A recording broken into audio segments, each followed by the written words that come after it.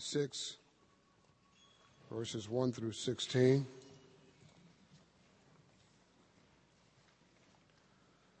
And it reads, "Be careful not to do your acts of righteousness before men, to be seen by them. If you do, you will have no reward from your Father in heaven. So when you give to the needy, do not announce it with trumpets, as the hypocrites do in the synagogues and on the streets, to be honored by men. I tell you the truth, they have received their reward in full. But when you give to the needy, do not let your left hand know what your right hand is doing, so that your giving may be in secret. Then your Father who sees what is done in secret will reward you. And when you pray, do not like the hypocrites, for they love to pray standing in the synagogues and on the street corners, to be seen by men. I tell you the truth, they have received their reward in full." Hallelujah. "But when you pray, go into your room, close the door, and pray to your Father who is unseen. Then your Father who sees what is done in secret will reward you. And when you pray, do not keep on babbling like pagans, for they think they will be heard because of their many words. Do not be like them, for your Father knows what you need before you ask him. This then is how you should pray. Our Father in heaven, hallowed be your name. Your kingdom come, your will be done on earth as it is in heaven.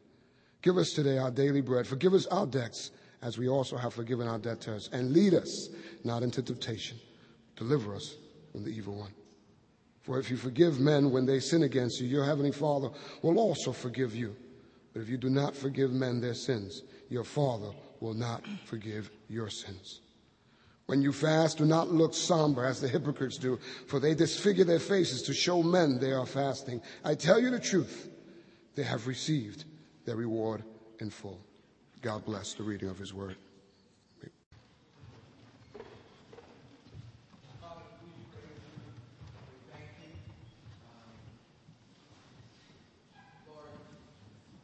We're grateful that because you loved us first and Jesus Christ gave his life for us, we can call you friend. You are sovereign God of the universe. But as you've called us and as we've given our heart to you, you've called us friend. But Lord, there are those here who don't know you. Those here who haven't surrendered their lives to you. Those here who can't call you friend. In fact, they call you enemy. And so, Lord, I just pray that there would be a heart change. There would be a transformation that would take place today. And that you, by your sovereign power and will, would regenerate the hearts that are here.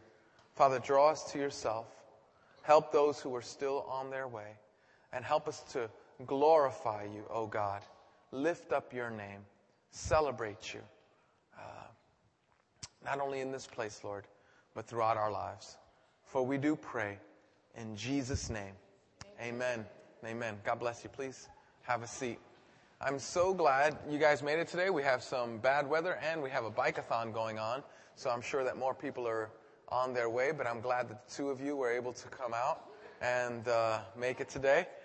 We are in a brand new series now. We have like no time to waste because we have so much work to get through, right? So the first thing I'm going to ask is that you get out your bulletins. And inside your bulletins, you're going to find what we call a sermon map, right? It usually has the scripture that we're going to read through today, and it also has some blank spaces that I need you to fill out. So, get a pen or a pencil, but, get ready to fill those out. Now, as you do that, there's a yellow card. By the way, there should be pencils in front of you. So if you don't have anything to write down with right in front of you, you can reach the seat in front of you. You can grab that pencil right there and write with that. Now, there's a yellow card also in your bulletin. Would you just take it out and just wave it at me? That yellow card is, watch this, that yellow card, I'm going to ask you to write something in that yellow card. Basically, you can start writing now. Your name, your number, your email address, things like that, right? Fill out as much as you feel comfortable with. If you've already filled one out completely and nothing has changed, you can just put your name. But if you haven't filled one out completely, or if this is your first time here, please feel free to fill it out. We use it so that we can, number one, get feedback from you, but we also use it so that we could, figure out ways to bless you. And we can't do that unless we can contact you. So please, please, please, fill out that yellow card and write out your name. Now, while you're filling that out, and you can go ahead and fill it out now, I'm just going to tell you where we're at. We've been in this series, and we are right smack dab in the middle of this series. Now, you go, oh no, we came in the middle of the series. I'm going to catch you up in about 5 minutes, and you're going to understand where we're coming from, right? I'm going to explain the ring here in a few minutes. Just, keep your questions, right now in the sort of the frontal lobe of your mind. We're going to explain the ring here. But what we're going to do is we're just going to do a quick overview of what this series has been. This series is about growing up, but it's not about growing tall. It's not about growing in intelligence. It's about, or growing in relational ability. It's about growing up in faith. There's many ways that we can grow up, but God wants us to grow in a lot of different ways, but one of the main ways that God wants to grow us up is in faith. Nobody wants your faith to grow more than God. You don't want your faith to grow more than God. God wants your faith to grow more than anybody else. And so we started this series about growing our faith. God wants to grow our faith. Now, the first thing we said, that if God is going to grow our faith, we're going to have to first surrender our lives to Jesus Christ. That was the first week. So if you haven't been here, I'm going to give you the Cliff Notes. You'll be caught up with everybody. The first week was about giving your heart to Jesus, that we cannot save ourselves, that even we can't get salvation through clean time, or salvation through purity, or salvation through works, or salvation, no. We can't be not salvation through being a nice guy or a nice girl, salvation through being generous, none of that stuff. We get saved through the work and the power of Jesus Christ in our lives. Now, that shouldn't shock you when you come to church and you hear that. But some of us have really wrong views of what it means to be saved. And I need you to know that we need to be saved not only from obviously our own sin and the damage that that'll do, but also we need to be saved from hell and separation from God. That might be shocking to you if you're here for the first time. But I encourage you to just understand that God wants to save you into His presence. And God eventually gives people what they want.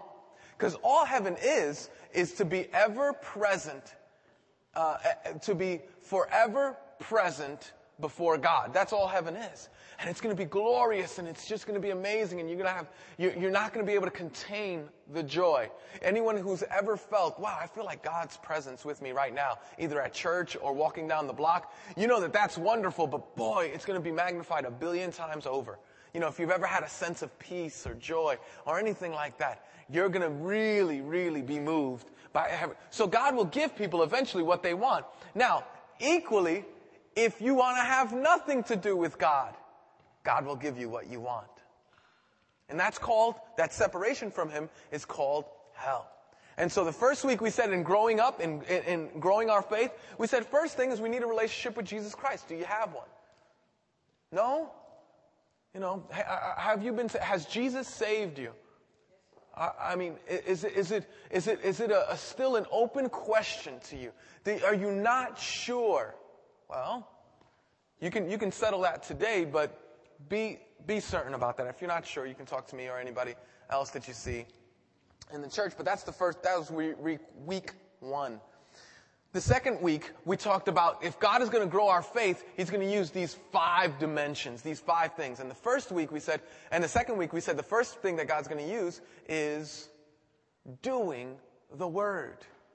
God is going to grow your faith by actually living the Bible. When you come to church and you hear the Word proclaimed, God will speak to your heart. When you're at home and you're reading God's Word, God will speak to your heart. And as He speaks to your heart and He gives you direction, your faith will grow if you do it. It's a shame to come to church. I mean, you can do worse things, but it's a shame to go to church and not change. It's a shame it's a shame to hear husbands love your wife and then treat her like garbage. That's a shame. It's a shame for you to hear in church, be Christ-centered and you're self-centered. That's a shame. That's a shame. We shouldn't, that we need to be people who do the word, that when we hear it, we need to actively participate. And we need to not make ourselves the exception to the rule. Make sense? So first week, we said, okay, God wants to grow our faith, but first we have to have faith in Jesus Christ. And then the second week we said the first thing that God's going to use is us doing God's word. That's going to help to grow our faith. The second thing that God's going to use to grow our faith after we receive Jesus Christ is that we're going to pick the right people to surround us. Remember what we said? This was last week. We said, friends, finish this with me. Friends determine your future. Absolutely. Friends determine your future. And that if you surround yourself with, you surround yourself with people. By the way, watch this. This is important if you're 15. It's also important if you're 55.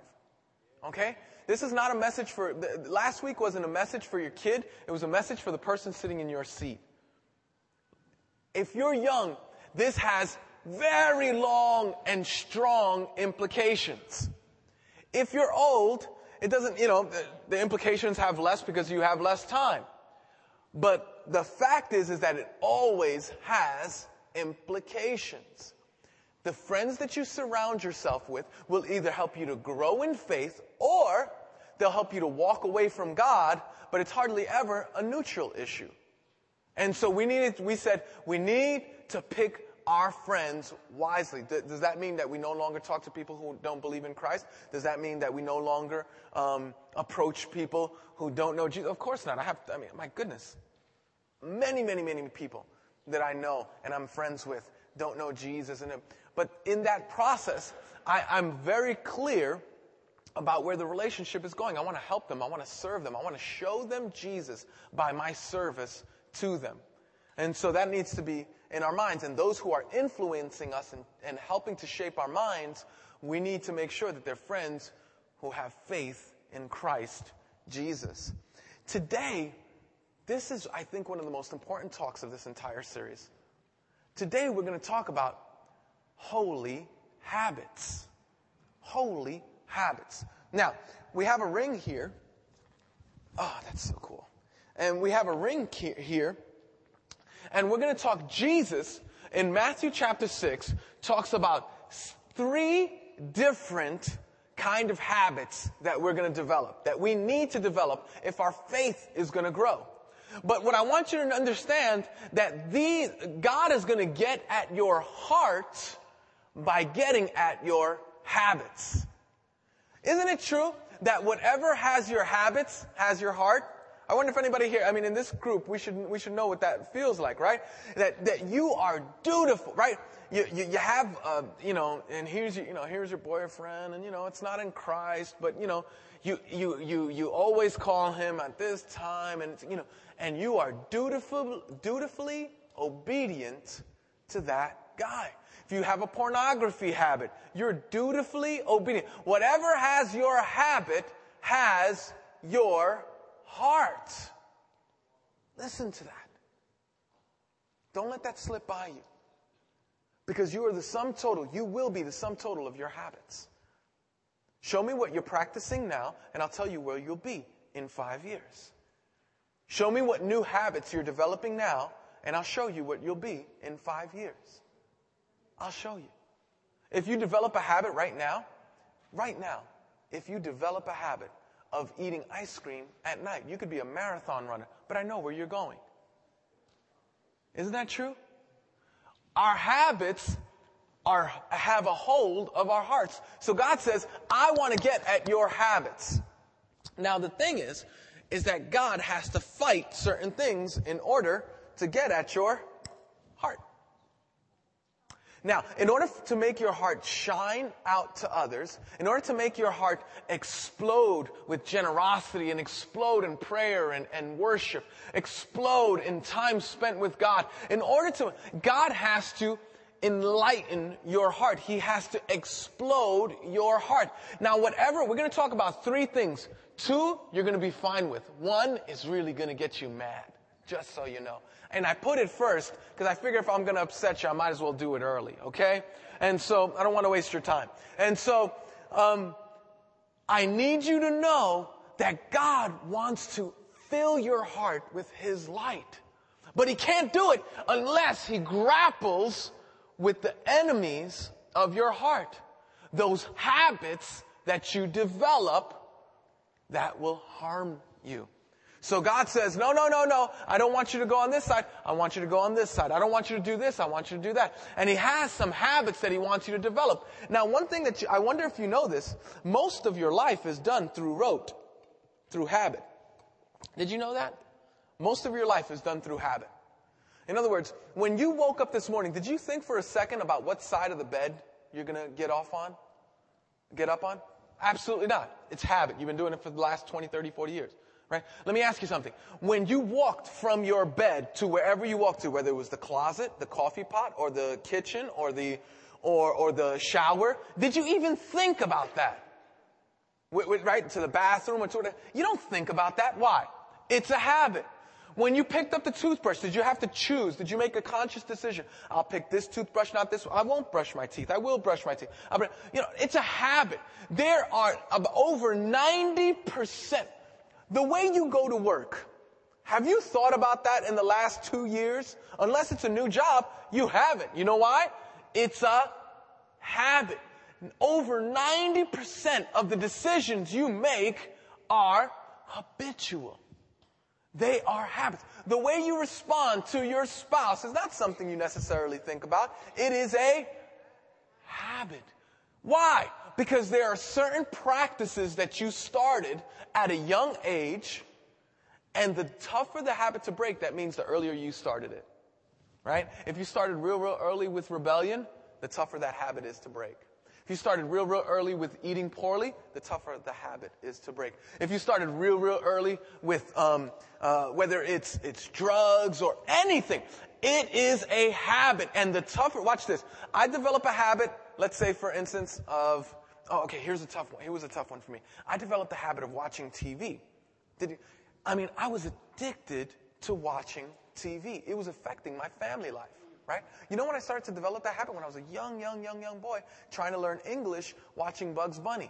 Not an incredibly successful thing, but Roadrunner and Bugs Bunny taught me English. Now, as I was growing older, and then I got into, anybody remember the drive-in movie on Channel 5 before, all cable took over and stuff like that? Da-na, da-na-na-na, and then, you my brother.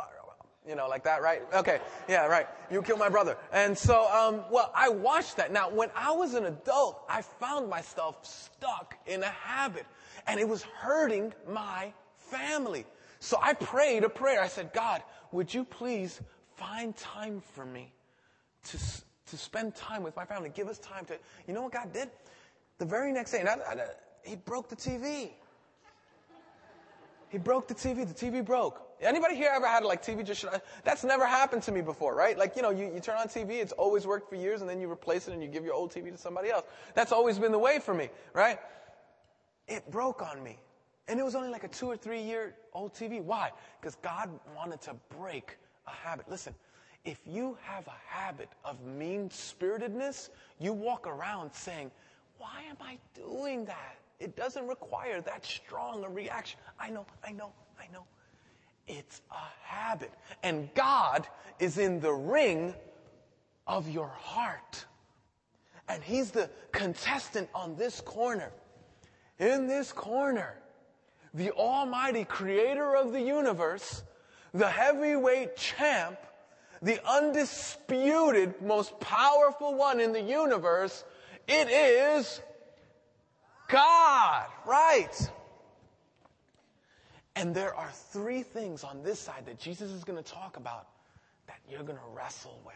And God says, these 3 things, the first one being the most offensive, these 3 things will always vie for your heart. How? Through your habits. They'll always fight for your affections. How? Through your habits. They'll always fight for your attention. How? Through your habits. And unless you develop godly habits with these 3 things, God will not have your whole heart. And he will not be able to illuminate your heart to give light to others. Want to know what the three things are? Let's go into it. Okay, everybody turn into your Bibles to Matthew chapter 6. If you don't have your Bibles, we've given you the sermon map. I already told you about that. Jesus is giving the most amazing sermon in the history of the world. You've never heard a sermon this good. You wish my sermons were this good. Now, we don't have the entire sermon, but we have excerpts for the sermon. We just can't have everything. So God put the stuff that he wants for us to know in there. And we have these excerpts. And in chapter 6, Jesus starts zeroing in on your heart. And the way he does it is by speaking about your habits. Now, as we look, I'm just going to race through this because we have a lot to say and we don't have a whole lot of time to say it. So here we go. And so Jesus is speaking. He's speaking to an audience and he's giving the most powerful sermon ever. All right? So that's the context of what we're talking about here. And he says in verse 1, chapter 6, verse 1, be careful not to do your, everybody read those next three words with me, acts of righteousness before men. Now look up at me. When Jesus talks about the acts of righteousness, he's speaking of holy habits. When Jesus talks about, there are acts of righteousness. You have, these acts of righteousness would be, in Jesus' day would be going to the temple. It would be making particular sacrifices. It would be tithing on their agriculture and all that other stuff. But these are their acts of righteousness. They celebrate particular feasts. What does Jesus call these things? They're acts of righteousness. They're holy habits. And when he says, hey, listen, watch out. Don't do these holy habits in front of other guys or before men. Now, very, very important. Sometimes you pray in front of other people. But what Jesus is saying is that can't be your motive. In other words, what people would do is in this particular community that Jesus is talking to, in order to gain esteem or gain a reputation for yourself, you would do this publicly, and that would be your motivation. And so people would hear you pray, and they would go, "Wow, now that guy." People would see you give, and they would go, "Wow, that guy." And they would be like real impressed. In some of our circles, and you go to 12-step meetings, it's speaking, right? That's the thing that everybody's impressed about, right? If you can speak well, you become a celebrity in an anonymous program, which is pretty interesting, right? But you can become famous in an anonymous program. Maybe in your job, it's doing something else. But everybody, you always have something that makes you stand out before the crowd, and that if you do it simply for the purpose of standing out in front of the crowd and being drawing an attraction to yourself, Jesus says that's not cool. That's not good. But now watch this. He says, be careful not to do your acts of righteousness, i.e. holy habits, acts of righteousness before men, to be seen by them. That's the purpose. To be seen by them. In other words, the reason that you're doing it is to be seen by them. Don't do that. If you do, you will have no reward from your Father in heaven. Then Jesus is going to talk. He's going to open up your mail, okay? I want everybody to take a deep breath because this is going to get a little bit, all right, it's going to get a little touchy in here in a minute. So when you give to the needy, whoa. Now you're meddling. You're talking about my money here. I don't know if I want to continue this conversation. It was a good sermon up to this. He started in chapter 5, and he's going through the sermon. When you give to the needy. And in this corner, we have, at 230 pounds, the heavyweight champion of your heart, your treasure. Your treasure. And Jesus goes right into the heart of it. And at this point, you should be very uncomfortable. Why? Because, oh no, there goes another pastor talking about money. And it's just not cool. You know what's weird to me? If I asked, and I was actually going to do this, if I said, hey, does anybody have like a tissue or a scrap piece of paper that I could rip up? People would be looking in their pockets. They would be looking in their purses. They would be looking in their coats to see if they could find me a piece of scrap paper or a tissue paper that I could rip up. But if I said, hey, do me a favor, find me a $50 bill that I could rip up, people would not be looking. But it's paper. It's no different. It's all paper. Why? Why is it such an emotional thing when we start talking about money? Because it has your heart. It has your heart. It has your heart. And anything that we talk about, isn't it true? When you were a kid, don't talk about my mother. Don't talk about my mother. Why? Mom had your heart. We don't like anybody to talk about stuff that has our heart. So not right now, Satan is building a very strong case against me. Because you have no argument against what Jesus is about to say. So you got to shoot me down and go, well, that sure doesn't look very nice. And man, those shoes should be better and blah, blah, blah, blah. And you go, well, I don't like the way he speaks. Or you'll find a way to disqualify me. But I'll ask you, before you argue with me, don't argue with me. I'm just going to read what Jesus said. So if you want to argue with anybody, argue with Jesus. Jesus knew that the number one heavyweight contender for your heart, the one who will absolutely dim the light on your ability to shine like Jesus, he knew it was going to be your money. He knew it. And he knew that if he was going to, that the greatest enemy of Jesus taking full control of your life, the greatest enemy of you being the submissive wife, or you being the loving husband, the greatest enemy of you being an obedient child, or you being a person who celebrates and worships Jesus, the greatest enemy is not Satan. Many times we can see him coming. It's not other evils in the world. It's your treasure. It's your treasure.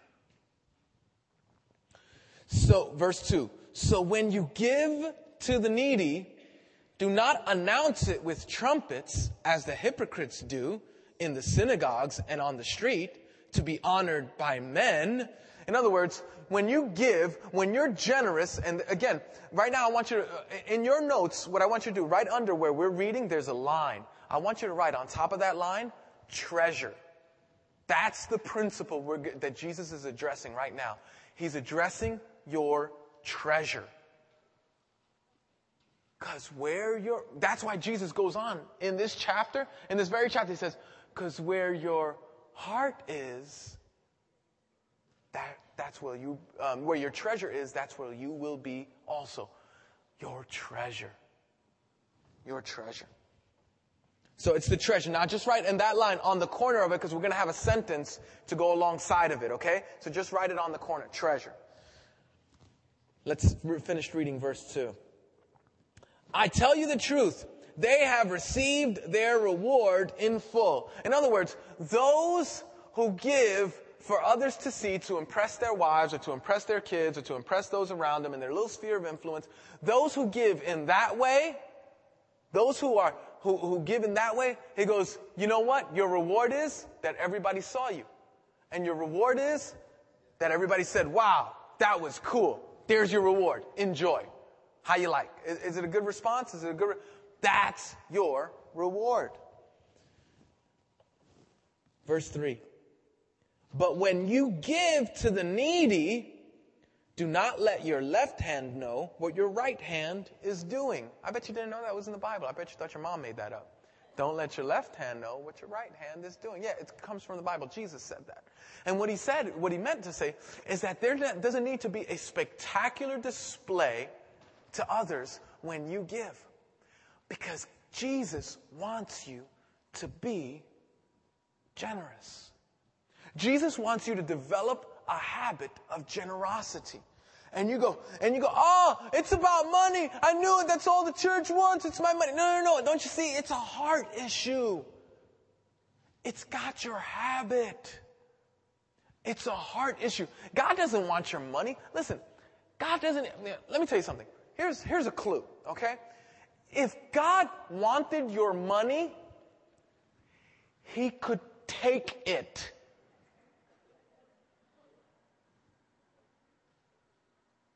If God wanted your money, listen, your God is too small. If you could physically, my kid, right? And let's say, for instance, they got a knife in their hand and I need to take it from them. Do you think that they could possibly stop me? Not at all. Your God is too small. If God wanted your money, He could take it. God wants your heart. God wants something more precious than your money. He wants your heart. But He knows that the thing that's going to protect your heart from God is your treasure. And this happens two ways. One, if you're like me and you grew up real poor, you have a tendency to fall out, well, we never had anything, and so what you do is you hoard and you hoard and you hoard, and you wonder, well, I'll never have, and it's a trust issue. Can God be trusted? Let me tell you something. Can God be trusted to give you your daily bread? Because Jesus is going to preach that and pray that in a minute. Can God be trusted to get you what you need in order to get to work? Of course. Can God be trusted when it comes to your purchases? Yeah, of course He can. Listen, but you don't answer that with your lips. You answer that with your habits. See, so I'll ask, are you generous? Now, in the Bible, it talks about being a percentage giver, right? And so if you add up all the Old Testament stuff, it's over 20%, and it talks about, now we're in the New Testament, so things have changed. So God is not asking you to give this percent or that percent. You know what He's asking for? Everything. Isn't that good news? God wants it all. So, because God wants to grow you, God wants to grow you from where you are. Here's what I recommend. That you start with a percent. Name a percent. 10%, some of you will start. 8%, some of you will start.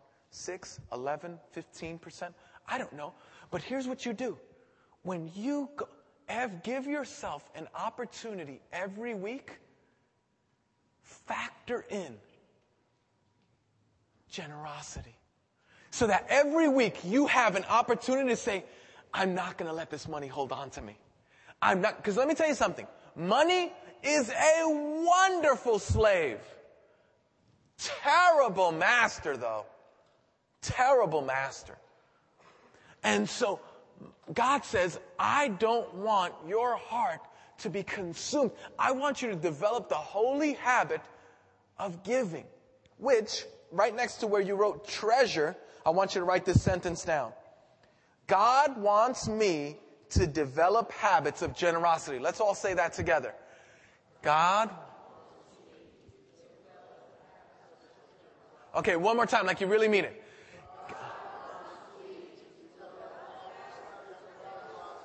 Why? Because He wants your money?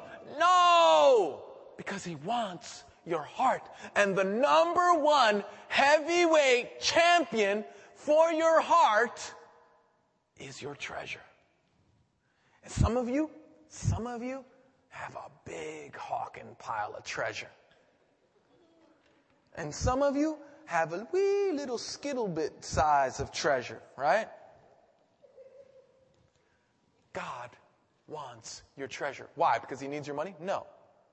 Because when you give to others and you hear, oh, you mean, and you know, man, when you hear how God moves through your generosity. And I'm not talking about the kind of, like Jesus was even speaking about this. There's a sort of alms giving. You know what alms giving is? It's like you already figured out what you're going to give to the temple, right? And so, in the Old Testament, right? So you're going to figure out what you're going to give to the temple. And then you walk and then you see like a pobrecito, right? Oh, mira el pobrecito. Oh, look at the little poor guy, homeless, a bum or something like that. And you have extra money and you go, you know what? I'm going to give an extra $2. And I think that we all should be generous like that, kind of, sporadic and just, just giving like that. That's cool. I like that. But watch this. God says, no. Every week, I want you to write out the check. But you go, but wait. But listen, I got this much of the cable bill. I got this much of the car note. I got this much of the rent. And all you're saying is, but wait, my treasure has my heart. What's your treasure? Well, it looks like a car note. What's your treasure? Well, it looks like cable. Why aren't the poor people going to be fed in your community? Because you held on to what? 66 channels? That's what we're talking here? 230 channels? Yeah? That's the big deal here? It's not about your money. It's about your heart. God wants to fight for your heart. And your faces are saying, that's enough of that. Let's move on. Okay. I'm going to read a little bit more because Jesus says something really beautiful. Verse 3. But when you give to the needy, do not let your left hand know what your right hand is doing. Verse 4. So that your giving may be in secret. Now, watch this. I'm going to show you something precious. Because in all three of these habits, God uses this one particular word. And I want you to see it. I'm going to ask you all to say it with me in a couple of seconds. Then your Father who sees what is done in secret will reward you. Yeah. There's a reward. What's the reward? More money? No, that's the American gospel. That's not what we're talking about. Well, what's the reward? I don't know. Maybe it is more money. Maybe it's just peace. Maybe it's just a revitalized sense of organization within your finances. Maybe God, since you put God first, God starts saying, now Edwin, I want you to start ordering your finances so you could be more generous.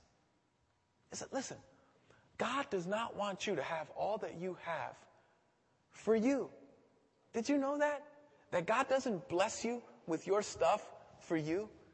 He blesses you with your stuff to give to others. It's a shame. It's a shame that there are people. It would be a shame if there are people on my block who are saying, God, get me a meal. I'm so hungry. I don't have anything to eat. And I'm throwing away leftovers. God did not give me an abundance so that I can throw it away or let it rot, but so that I could share. So here's what I recommend. I recommend that you become a percentage giver. Choose. What are you going to do? Are you going to, and you go, and some of you think, oh yeah, the pastor just wants my, listen, I get so annoyed at that. I can't tell you. Keep your money. I'm not talking to you. I'm talking to the people who are open to God's Spirit. Listen to me. Let your money rot with you. I'm talking to the people who are saying, well, what does that look like? It looks like this. Listen. Open. And if it really is about me and you're really serious about being generous, give to any other organization. Pick an organization. All right, you don't want to give it to the church? Praise the Lord. Give it to someone else. No, I'm not going to do that either. Then it's not about me. And it's not about the church. And it's not about Christianity and pastors wanting your money. It's about you being a real greedy individual. Yeah, that's tough to look at, so you can leave now if you like. But watch this. God wants you to become generous. And here's what it looks like. If you don't want to give it here, give it somewhere else. Pick a percentage. Pick a percentage. 2%, 5%, 10%, 15, 25, 30, 50, 90. Pick a percentage and give. I double dog dare you to do that for 30 days. Just do it for 30 days. Listen, you can't do it for the rest of your life. Fine. Do it for 30 days. See what God does in your life. And then write to me about it because I need to use it the next time I speak on money. Okay, go ahead. So, all right, that's enough of that. So the first principle, the first contender, the number one heavyweight, the number one contender for your heart is your treasure. Absolutely. Absolutely. Now there's another one. And let's read in verse 5. Jump down to verse 5.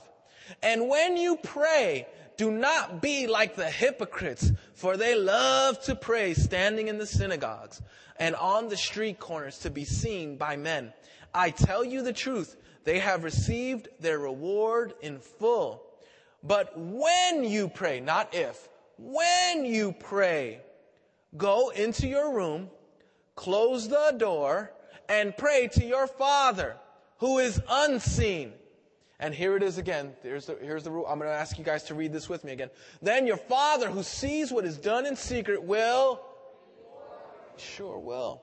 Sure will. Now watch this. The second principle is the second heavyweight champ, or the second contender for your heart in this corner, coming into the ring. Time. God wants to develop a holy habit of time spent with Him.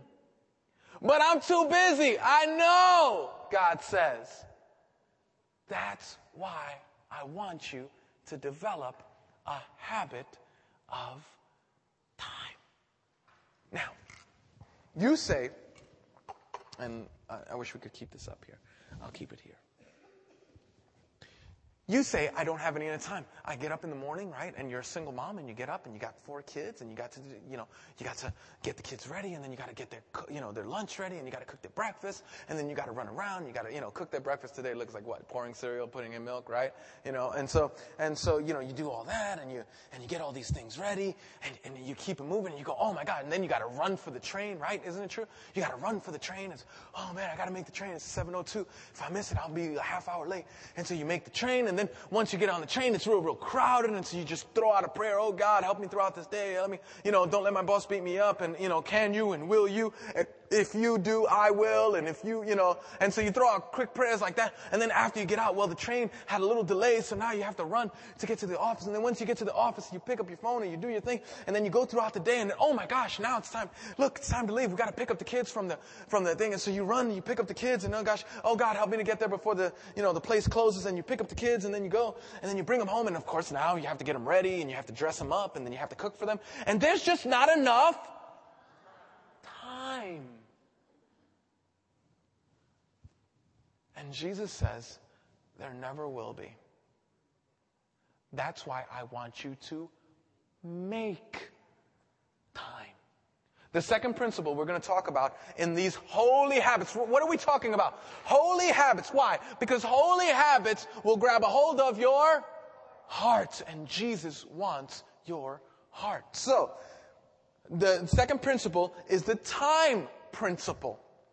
And here, Jesus is speaking about, He wants you to spend time. Listen, not only does Jesus want the first few dollars of what you make because it'll grab a hold of your heart, and He doesn't want that. He wants you to be free from that. Listen to me. He wants, listen, this is so cool. The first few minutes.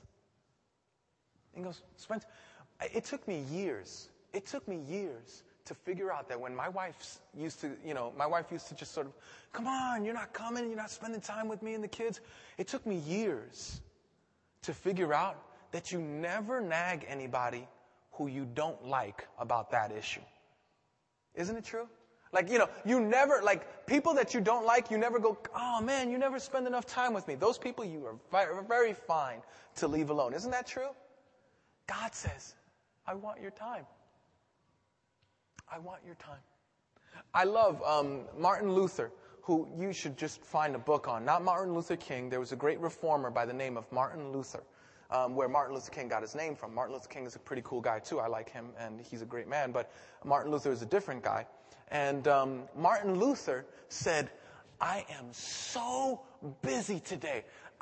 Martin Luther translated, what do you have on your agenda, right? He translated the New Testament, right, from the original language to a German that everybody could understand, okay? It took him 2 years to do this, right? All right, your day is not that busy, okay? I have to do this, I have to write this book, I have to, and all these other things. He goes, I'm going to be so busy, I have to wake up and spend at least the first 3 hours with the Lord. Isn't that precious?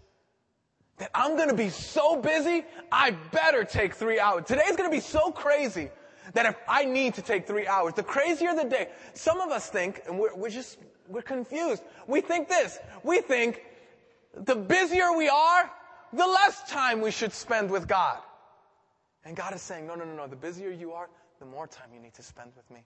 Isn't it true, Mom, that it's possible to love your children and absolutely explode on them because of time? Why? Because you need that time. You need God to feel God's patience with you before you can extend God's patience with someone else. Isn't that true? You see, there's a great book by Bill Hybels. Right now, Bill Hybels is no Martin Luther, right? But it's a really cool book. It's called Too Busy Not to Pray. Isn't that a good title? Too Busy Not to Pray. He has a church of about 25,000 people. The church also extends arms of hope and love all across the world. Like there are schools that are built in Africa, and there are hospitals, and because of the work that his church does. 10,000 people just recently in his church, 10,000 people just recently wanted to learn more about generosity. This is a big organization, a big church. And this guy says, I'm so busy. I gotta spend time. The first few minutes. See, God wants your heart. And I know, listen. But you gotta know what the newspaper is saying, right? And you got to turn on the news and find out what's going on. And you got to race your way to, and God is saying, listen, even if you just wake up 15, 20 minutes early, you got to spend time. Because time, let me tell you something. Time is ruthless with your life. Most people think the most precious thing that they have is their finances. It's not. If you lose $1,000, you can get it back. If you lose $1 million, you can get it back. The last 5 seconds, never get them back. Time is the most precious commodity you have. So why not spend that with the Lord? You know what you spend time with? You spend time with the things you value. If you spend time in your car and not with your kids, then you value your car more than your kids. No, that's not true. How could you say that? I understand what you're saying, but while your lips are moving, your actions are speaking so loud that I can barely hear what you're saying. If you spend time, what you spend your time with, what you spent your treasure on, will dictate where your values are, where your heart is. This is power. Listen, if you'll listen to what I'm saying right now, your whole life will be changed. So you know what this looked like for me? What this looked like for me was I would come home, right? And I just couldn't.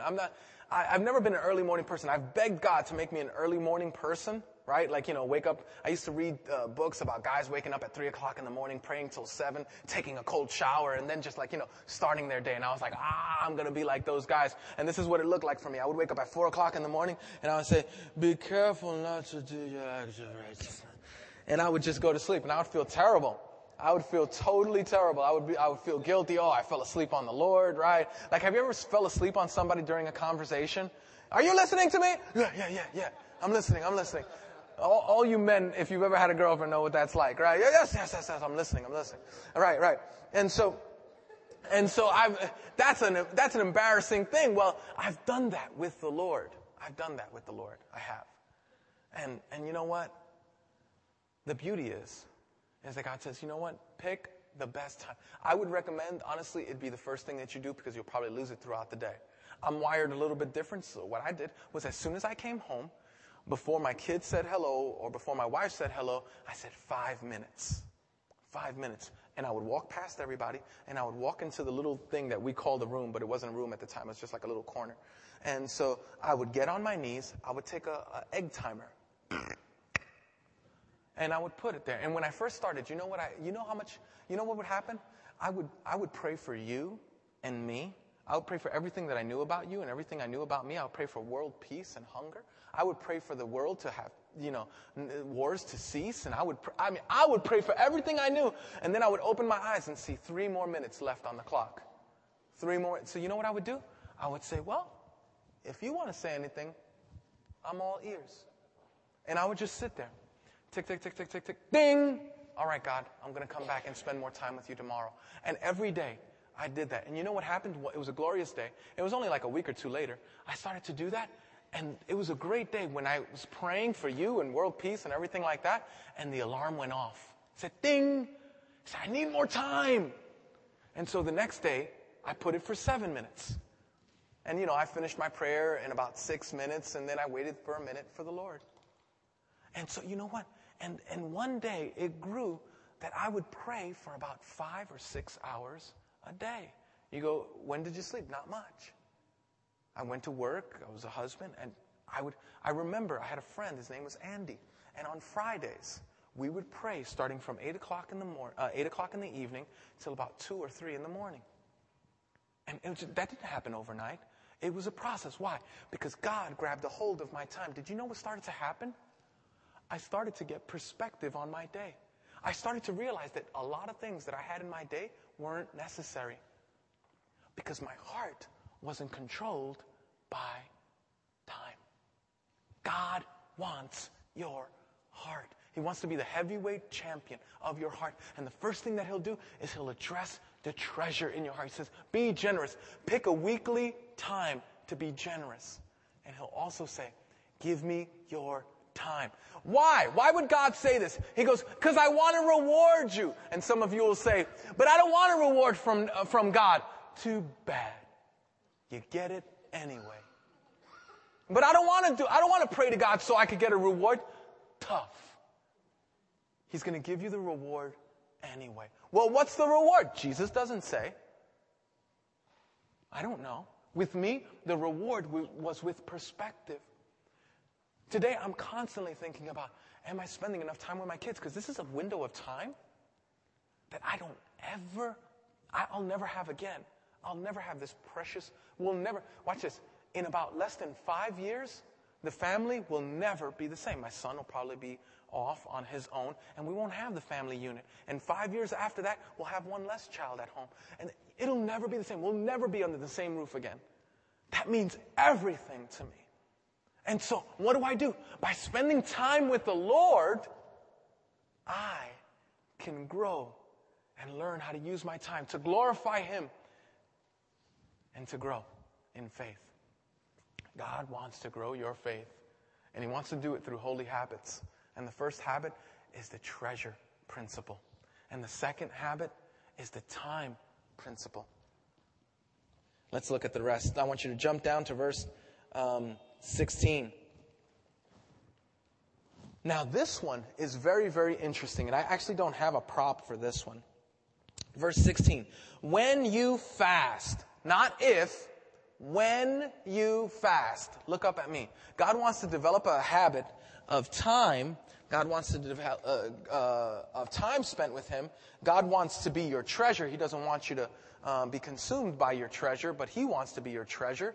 God also wants you not to, and watch this, I want you to write this down. God wants you, God wants you to address the habit and the principle of appetite. Write that down. I'm going to explain to you why some of you are stuck in the same rut for the last 16 years. Like you can't let go of that guy, you can't let go of that girl, you keep on sinning with the same thing. I'm going to explain to you why that is. And this principle is really going to help you out. It's appetite. I love what Gus calls it. Gus calls it treats. Time. Right. It's treasure, time, and treats. God wants to, it's the principle of appetite. Now watch this. Listen to what Jesus says.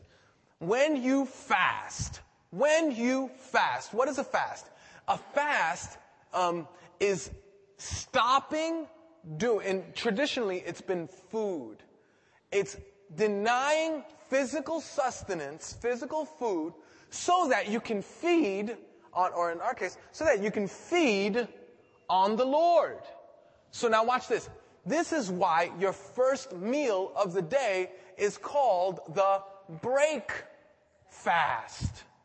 Did you ever know that? The reason the meal is called is because you're breaking your fast. That you've not eaten for the last, unless you're a midnight binger, you haven't eaten for a long while, right? You've been sleeping. And so God says, I want you to fast. I don't want you to I want you to have a habit of fasting. This is fascinating. Listen to it. When you fast, not if, when you fast, do not look somber as the hypocrites do, for they disfigure their faces to show men they are fasting. I tell you the truth, they have received their reward in full. It's what he's been saying the whole time. Hey, when you do this for other people's attention, when you do this to make yourself a big shot, there's your reward. You're a big shot. There's your reward. Other people see you. There you go. God says, listen, you can either get your reward, watch this. You can either get your reward from men, from people, or you can get your reward from God. Choose.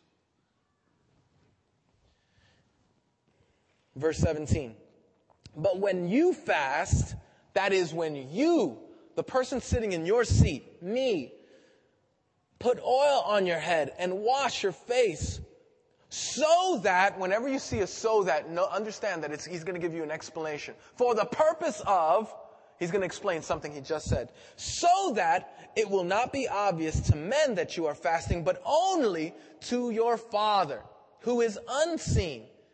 And your Father, who sees what is done in secret, will reward you. Listen, God wants, because you know what?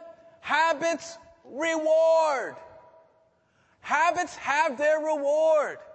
If you drink too much, your reward is a destroyed liver. That's your reward. Good going.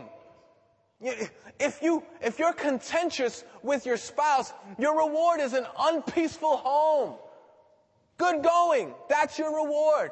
If you're lazy at work, your reward is a pink slip. Congratulations, you worked very hard for that. If you exercise, your reward is better health. It works both ways. If you read God's Word, your reward is growing closer to the Lord and experiencing wisdom. Congratulations. If you live in purity, your reward is power in Christ. Congratulations. Don't you see? There are rewards. Every road you take has a reward. And Jesus says, I don't want your treasure to control your life. I want to control your life. I don't want your time or your appointment book to control your life. I want to control your life. And listen, I don't want you to be controlled by your appetites. How many people here have ever said, I don't know, I just couldn't help myself? Let me just raise your hand. Like no matter what it was, right? And the rest of y'all are lying in church. Right, I know. Right. So, you know what that is? That's because you're a slave at that moment to your appetites. I never understood this. Okay, true story, right? In my heart, I was really hurting. I was hurting myself, and I was clean for a long time, and I was a good guy, and I did all this stuff, and I was pursuing Jesus, but I didn't have victory over this pornography issue. I just didn't have any victory over it, right? So I remember I was at a retreat, and I love this retreat place. I love this retreat place. I've gone for years. I'd even give you the name if I could remember it. Liz, do you remember the name of that? All right, well, it's this retreat place. And so I went to the retreat place, and I remember the Lord speaking to my heart. And I was struggling with this pornography issue. Really, really struggling with the pornography issue. I remember I had the straw that broke the camel's back, and boy, some of you know what this is like. Some of you guys know what this is like. You're watching it, and then your wife walks in the room. Anybody ever experienced that? That's horrible. You break your wife's heart. You break your own heart. It's shrapnel all over. And that's what happened. And so, I was praying. I was like, oh, God, please, help me. And God gave me a very interesting thing. He gave me two things. Number one, a scripture to memorize, 1 Corinthians 10:13. No temptation has seized you except what is common to man. God is faithful. He will not let you be tempted beyond what you can bear. But when you are tempted, he'll also provide a way out so that you can stand up under it. Those of you who say, I can't control myself, don't know 1 Corinthians 10:13, and therefore you're allowing your appetites to control you. Listen to me. God gave me a scripture, 1 Corinthians 10:13, and then he gave me a task. He said, Edwin, I don't want you to eat. I want you to eat my word for the next 7 days. Now, Jesus did it for 40, so, 7's not that tough. But it was real tough for me because I'd never done anything like that. And so you know what happened, right? The first day I did it, I was like, well, I could do this. Second day, I was like, whoa. Third day, I felt like I was going to faint. Something, I don't know even what to describe it as. On the third day, I don't know what it was. Something clicked. And it was as if God's power was on me. I had more energy. I felt like I wanted to run a marathon. Like I was unbelievably empowered by the Holy Spirit, right? Day 4, I didn't even think about other women. It wasn't even in my head. And we're talking about, a person who's constantly thinking about this stuff. Day 5, I was like, let me tell you something. When in day 5, right, and you haven't eaten, you know what's a temptation? A cookie. You know what's not a temptation? A girl in a skirt.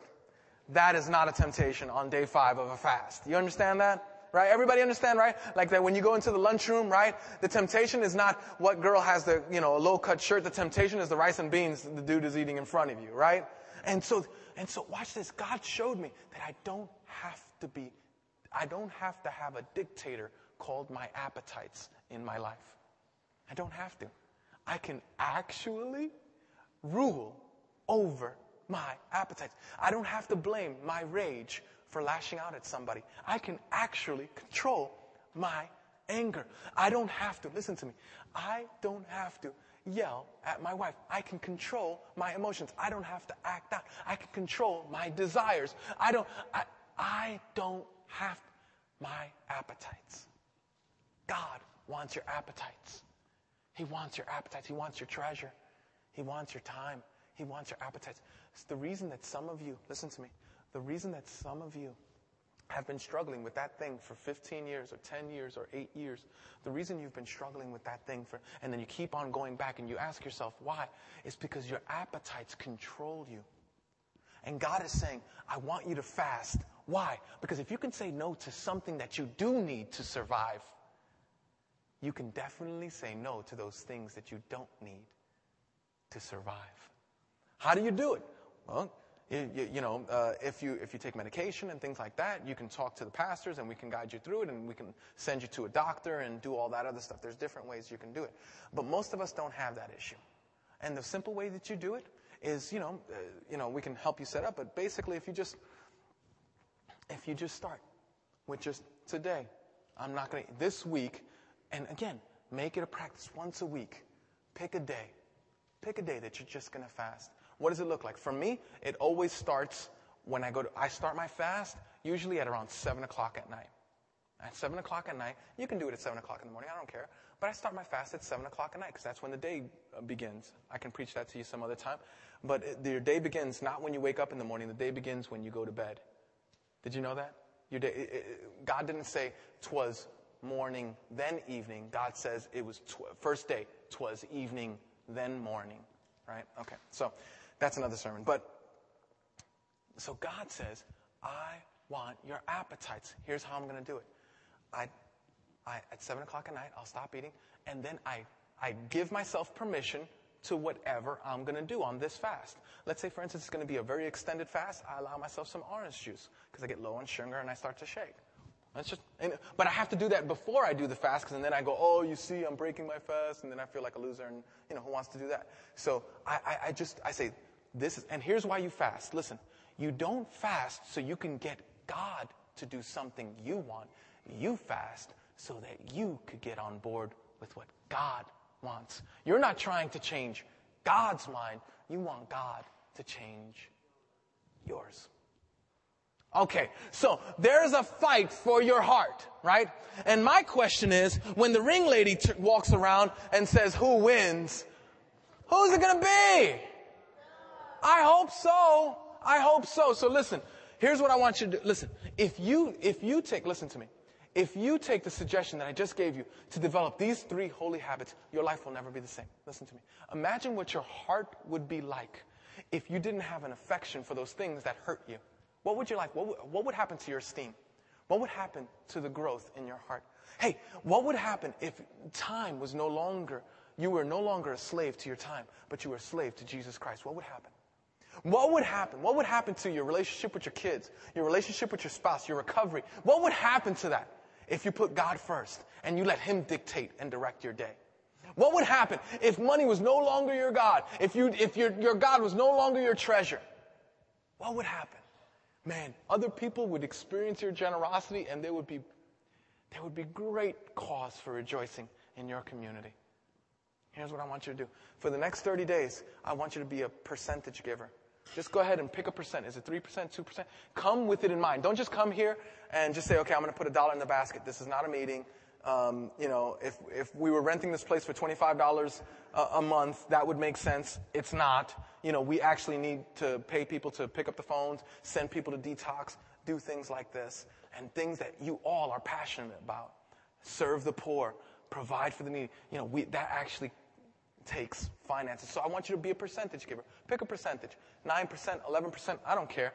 Choose a percent and then give. See what God will do, number one. Second thing is that I want you this week, obviously, to start the first 15 minutes of your day with God. Sometimes it'll mean that you get up early. This is a habit that even if you do it with a bad attitude, you're blessed. This is one of those habits, even if you think, I don't want to pray. Boy, the pastor told me to pray, and all right, here I am. Get to, let's finish this up. Even if you do it, you're blessed. You become blessed because you start spending time with the Lord, and He starts to soften your heart.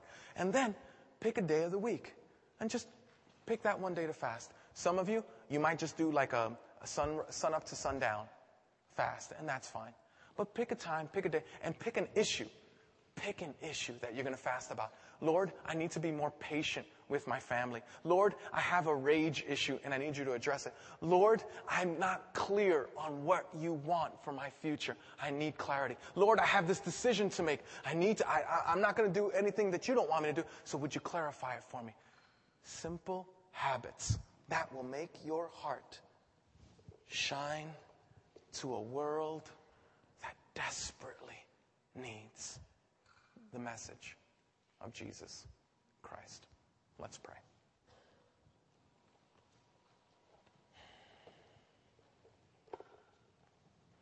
Father, I want my heart to shine like the moon. That when the light of your love hits my heart, that it would reflect on others. And that many would see your great glory because of the work that you do in me. Oh, Lord, help me to live within the principle of generosity, to be more generous. Lord, help me to be mindful of my time and begin my day spending time with you. Lord, help me with my appetites, that when I want to do this or I want to do that, when I want to act out, when I want to do things that I know would hurt me, Lord, that because of this habit that you've developed in my heart, because of this habit that you've developed in my heart of denying myself things that I need to live, may I say no to those things that my flesh desires but is no good for me. Father, help us all to start these habits today. Help us to practice them and grow us through them. Help us to rejoice in the work that you do and also to share what you do so that we might celebrate you. For we do pray in Jesus' name. Amen. Amen. Listen.